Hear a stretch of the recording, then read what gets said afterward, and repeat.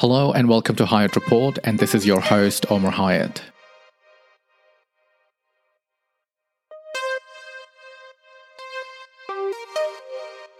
Today I'm going to talk about two different topics. The first one is, of course, Emmanuel Macron. Now, anyone who knows me knows that I'm not a fan of Emmanuel Macron. So, Mr. Macron, the president of French Republic, claims to be a champion of free speech, right? And if you recall, in an interview to Al Jazeera in October of 2020, he had said, quote, "I will always defend in my country the freedom to speak, to write, to think, to draw," unquote. There is no doubt that some truly condemnable and atrocious incidents took place in France in the name of religion. And one might even be empathetic to Macron's rallying against elements of French society that may have sought to undermine the very noble principle of free speech. Except Macron's hypocrisy seems to know no bounds when it comes to not practicing what he preaches. When talking about Macron, George Orwell's 1984 and the phrase "doublethink" comes to mind. Of course, in the novel, this phrase meant the ability to hold two completely contradictory beliefs at the same time and to believe that they were both true. In Macron's case, he somehow seems to believe that he could be a champion of free speech whilst actively undermining the very same principle that he publicly professes to hold so dear. The latest action by the French president completely unmasks his doublethink. He's suing a billboard owner. Yes, he is actually suing a billboard owner for allegedly depicting him as a tyrant. Now, if you're not aware of this particular news item, let me just brief you on it. So there's this guy named Michel Fleury, a French national, and this guy barely has like 5,000 followers on his Twitter account. But he supposedly owns a bunch of billboards in France. And as a protest against COVID-19 lockdowns, he depicted Macron in a khaki uniform with a very short mustache. Now, let me make it very clear. It's unclear whether he was meaning to depict Macron as Hitler, Stalin, or for that matter, Charlie Chaplin from the movie Dictator. Because in a series of tweets, Michel implied that the poster could be depicting any of these people.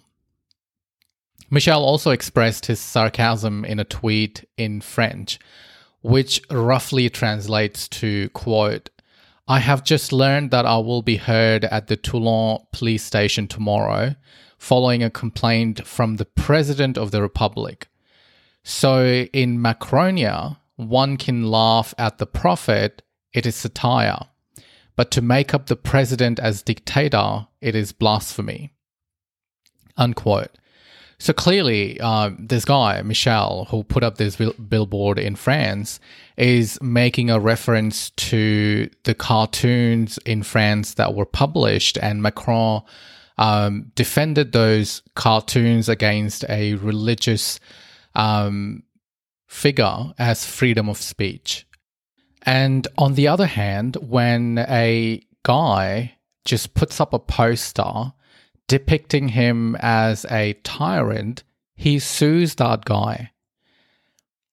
That is not shocking to me. This is, however, is not the only action on part of the French president or his government that demonstrates the contrast between what they preach in terms of free speech to the world and how they practice it. Now again, let's just take a jog back down our memory lane. In October 2020, when Turkish President Recep Tayyip Erdogan said that Macron needed quote-unquote mental check for his offensive comments regarding Islam, France recalled its Turkish envoy. So much for freedom of speech, eh? Then there was that security bill passed by French lawmakers in March of 2021, which meant that people could not film police officers and would be criminalized even if they were to film police brutality towards innocent and unarmed civilians. This bill, of course, saw a huge backlash from the French public. So the lawmakers in France modified the bill to make dissemination of images of police with the intention of quote-unquote provocation as offense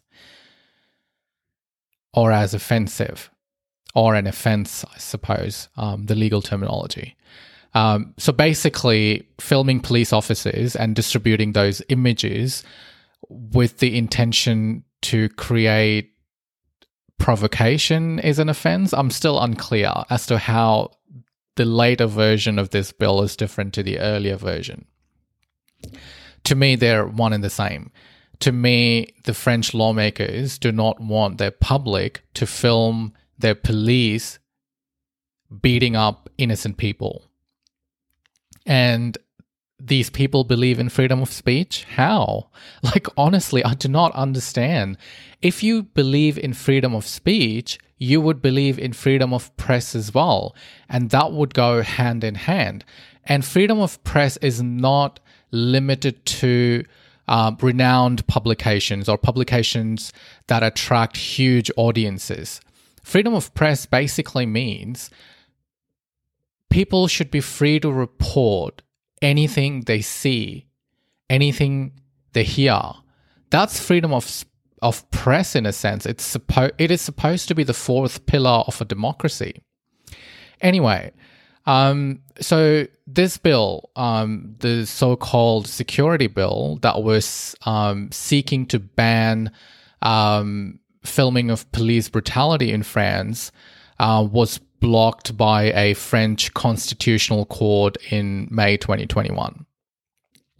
The point I'm trying to make is not so much that France has issues. Every country has issues. There is no country in the world which doesn't have issues. But the point that I am trying to make is that the French president has no shame in contradicting himself to gain political mileage. He and his government have weaponized the identity politics. They have left no stone unturned in marginalizing some of the already very marginalized communities in France. They have emboldened far-right French extremist groups, which have been known to use violence against refugees and immigrants in France. Not that I will ever get to meet French president, but if I did meet him, I would say, Mr. Macron, you, sir, have no effing shame. So the other thing that I wanted to talk about today is the conflict in Syria, right? The conflict in Syria started over 10 years ago. It resulted in millions of people being displaced and countless lives being lost. Now, most people across the globe have a very polarized view of the Syrian conflict.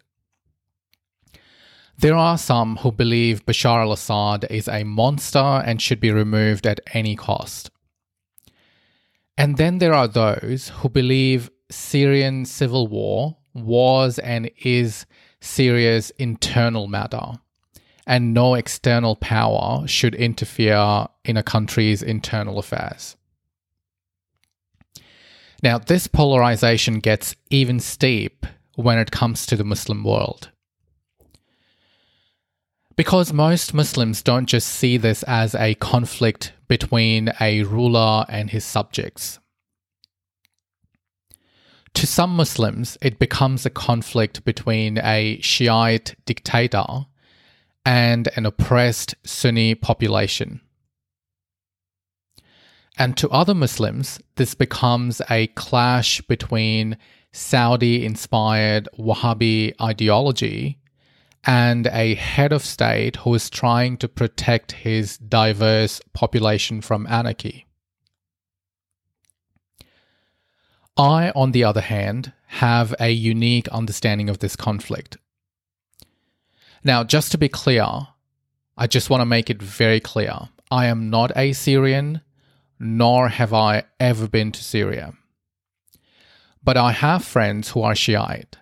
I have relatives who are Shiite. In my interactions with these family and friends, I learned a lot about their fear of anything that gets a seal of approval from Saudi Arabia, including an ideology such as Wahhabism. Because, for instance, there is a substantial Shiite population in Saudi Arabia who, according to some reporting, is marginalized and is often discriminated against. Not necessarily by the majority population of Saudi Arabia, which is Sunni, but by Saudi ruling class. And this shows in the country's policies towards Shiite population, including education policies where Shias aren't allowed to be school principals and are prohibited from becoming teachers of religious subjects. Now, against this backdrop, when countries like Saudi Arabia, United Arab Emirates, Qatar, and Turkey backed the so-called rebels in Syria against Bashar Al Assad, one can only imagine what Shias or Shiite Muslims across the globe thought of this. In contrast, to a large Sunni Muslim population of the world, this wasn't about Wahhabism. It was about people who belonged to their faith and their sect being persecuted by a dictator who should not even be in power if not for his father, who, by the way, was also a dictator. Therefore, a lot of Sunni Muslims did not see anything wrong with America and its allies intervening in Syrian conflict. To them, the intervention in Syria by America and its allies was sold as American intervention in Bosnia Part 2. The political similarities between Bosnian conflict and Syrian conflict, although from an outsider's perspective may not be very many, but to Sunni Muslims, this was not about politics. This was about taking a stand against doctrine of oppression, i.e., Muslims in Bosnia were tortured, raped, murdered, and so were Sunni Muslims in Syria by its Shiite dictator. So according to Sunni Muslims, it was only fair that if America intervened in the Bosnian conflict to save lives, then why should it be criticized for doing so in Syrian conflict? However, it's not that simple. There are other layers to this conflict, namely Syria's alliance with Soviet Union during Cold War against Western powers, and post-Iranian Revolution in 1979, Iran also became a Russian ally. Syria and Iran are neighbors, and they both, over the years, actively opposed Israeli occupation of Palestine, Golan Heights, and Lebanon. Israel is America's ally, and America has always come to its aid and rescue. And some might argue that Iran defeated Israel in Lebanon through Hezbollah, and Syria allowed Iran to use its infrastructure in providing Hezbollah with logistical support. Then there is Saudi Arabia in the region, an American ally, and a paranoid one at that. Saudi Arabia, being a monarchy, does not want its population to get inspired by Iranian Revolution or a potential democratic Syria, or for that matter, a democratic Egypt.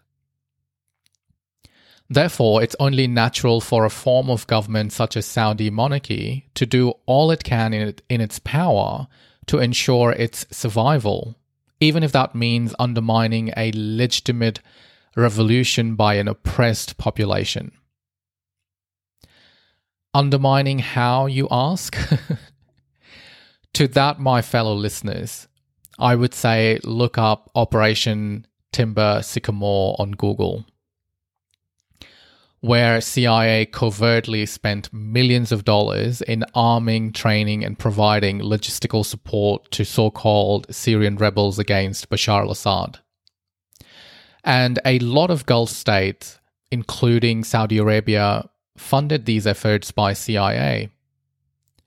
However, the rebels that CIA and these Muslim countries claimed were quote-unquote moderate weren't all that moderate after all. Most of these rebels ended up joining extremist groups in Syria and created and caused atrocities with, of course, the weapons and equipment provided by Uncle Sam. Now, with a decade-long war, Syria's infrastructure has collapsed. Israel regularly invades Syrian territory and bombs quote-unquote targets in Syria. Northeastern Syria, which has most of Syria's oil reserves and wheat, is under American occupation. Idlib is under the control of so-called rebels. Turkey has invaded Syria and occupied some of its land to protect itself from Kurdish separatists. If not for Russia, Assad would have most likely met the same fate as Libya's Gaddafi, and Syria the same as Libya. And if you remember, Libya went from being one of the most prosperous countries in Africa to a country where human beings were being auctioned in slave markets. So the point I'm calling out here is Syria's civil war is not as simple as a conflict between Sunnis and Shias. It's a conflict that involves a lot of proxy wars, and it's a conflict that involves interests of so many different countries. It's even not possible to call out how many of these countries are involved in Syria. So the point I'm trying to make is if people want peace in Syria, the first thing they need to realize is the peace in Syria won't be possible without these countries leaving Syria alone. And that's what I think about the Syrian Civil War. I think these countries like the United States, Russia, Saudi Arabia, Iran, Turkey, Qatar, UAE, they should all leave Syria alone. And then in my opinion, it would create a scenario where a peace process could take place.